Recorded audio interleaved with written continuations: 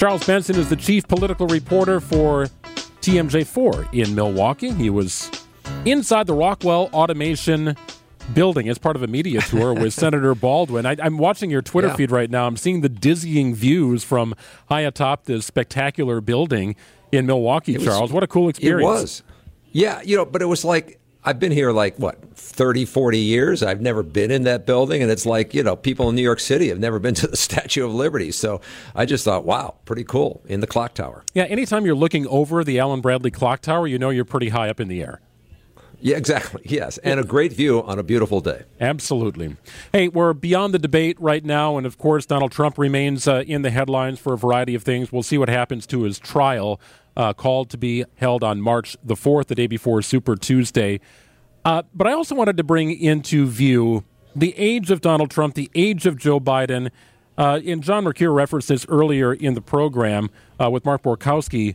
Senator Mitch McConnell, again, sort of freezing at the podium as he's trying to deliver some words. Aging politicians. I'm trying to figure out, Charles, how we got to this point and why some of the leaders who want to run this country are in their 80s and late 70s, early 80s. Like there was a stretch of time where it was like in your 40s, 50s, and maybe 60s, and that was like the sweet spot. Yeah, I mean, people thought, did Ronald Reagan, who was far younger than both Donald Trump and Joe Biden, people thought Ronald Reagan was too old at that time. I don't know how we got to this point. A lot of times we look at age as wisdom, right? I look at age as sort of from the perspective of an endurance athlete. Like I like to consider myself an endurance athlete, but I know at 63, which is where I'm at now, I'm not as fast as when I was at 43. And I know when I'm 83, I'm not going to be as fast as I am now, but I still want to be in the race. And what I think you see from a lot of these politicians, they still want to be in the game. And so age does become in the eye of the beholder. So when you see Mitch McConnell at 81 having these freeze moments, is it an age-related issue or is it a health issue? When you look at polling on this issue, even with Donald Trump and Joe Biden, Biden will turn 82. He'll be 82 during the next election cycle. And Donald Trump will also be 78 in the next year's election cycle, the same age that Joe Biden was when he was elected. So age does show up in polling, and 77% of people think that Joe Biden is too old. But so do 51% of Americans think Donald Trump is too old. I think where age becomes the real issue is when there is a health-related issue associated with, or a sense of an inability to do the job. And I think as we go forward here, even with all of these candidates or with anyone of that age, they'll watch and see, are they still able to do their job? But I look at guys like Bernie Sanders. He turns 82 next month. Tommy Thompson, the former governor here at 82. I wouldn't want to debate either one of those guys. They're pretty good at what they do. And I wouldn't want to get into a push-up contest with former Governor Tommy Thompson as well. So, they're still capable of doing what it is they do. Well, we all know how important funding it is, too. To run and be president of the United States, you likely have to have some deep pockets to get through all the different months in the lead up to an actual election. Sometimes the older candidate has had a chance to accumulate a little more wealth. Well, that too. But, we often talk about age only on the front end. Are they too young?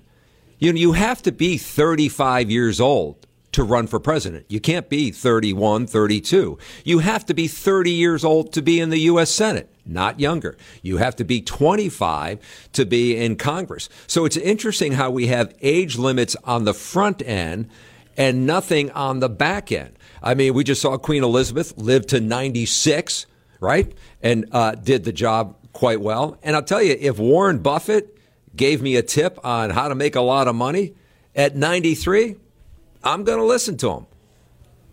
It's interesting to watch President Biden try and look a little younger, right? He throws on the aviators. He kind of uses a little bit, more of a hip sort of language. Then you have former President Donald Trump on, his social media platform saying he shot a 67 on the golf course. I'm not sure if everybody believes Won the that. club championship or something like that. Exactly, right? So it's like they don't want age to be a factor. They want to sort of denounce the idea that age could be a hindrance in their opportunity to run this country. Right, and I think that's why people are going to look at these candidates. Yes, they'll know the age, but they'll watch them as they give their speeches and do their jobs. And when you have a Mitch McConnell moment, like we saw just this week and previously one time before, that's when people might start saying, adjusting their thought process, is this person up for the task? And of course, when we elect a president, we're thinking the next 4 years. So for Joe Biden, he turns 82 in November of next year, and Donald Trump turns 78 in November of next year. And we have to think, okay, what will the next 4 years be like? Not only just on the political side, the policy side, but on the mental ability, acuity to do the job. Aaron Rodgers might be young for a president, but he's old for a quarterback. He'll be turning 40 in December. Did you see this, Charles Jakes, on Brady Street? Offering to pick up your drinks if you are in the house 15 minutes before a Jets game starts and they lose, cocktails on them. Yeah. So if I'm there, the guy, the guy's not going to lose much money because I'll buy about 2 sodas and that would be it. Right. And so, but if I know, the Jets are losing, maybe I'll bring all my friends down and start buying everybody around.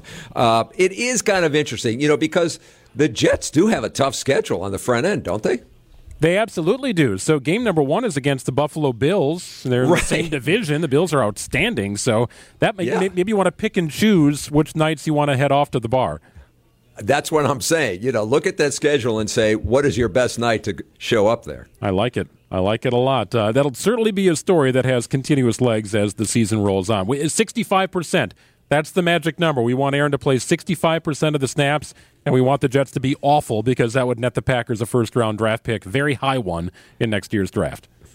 Yeah, it's going to be fun to watch no matter what. I was out shopping today, saw a guy had a car all decked out in Packers, so I can tell he's ready for football season already. We are knocking on that door. TMJ4 Chief Political Reporter Charles Benson. Check out his work on Channel 4 tonight and every night. Appreciate it, Charles. Appreciate it, too. Thanks.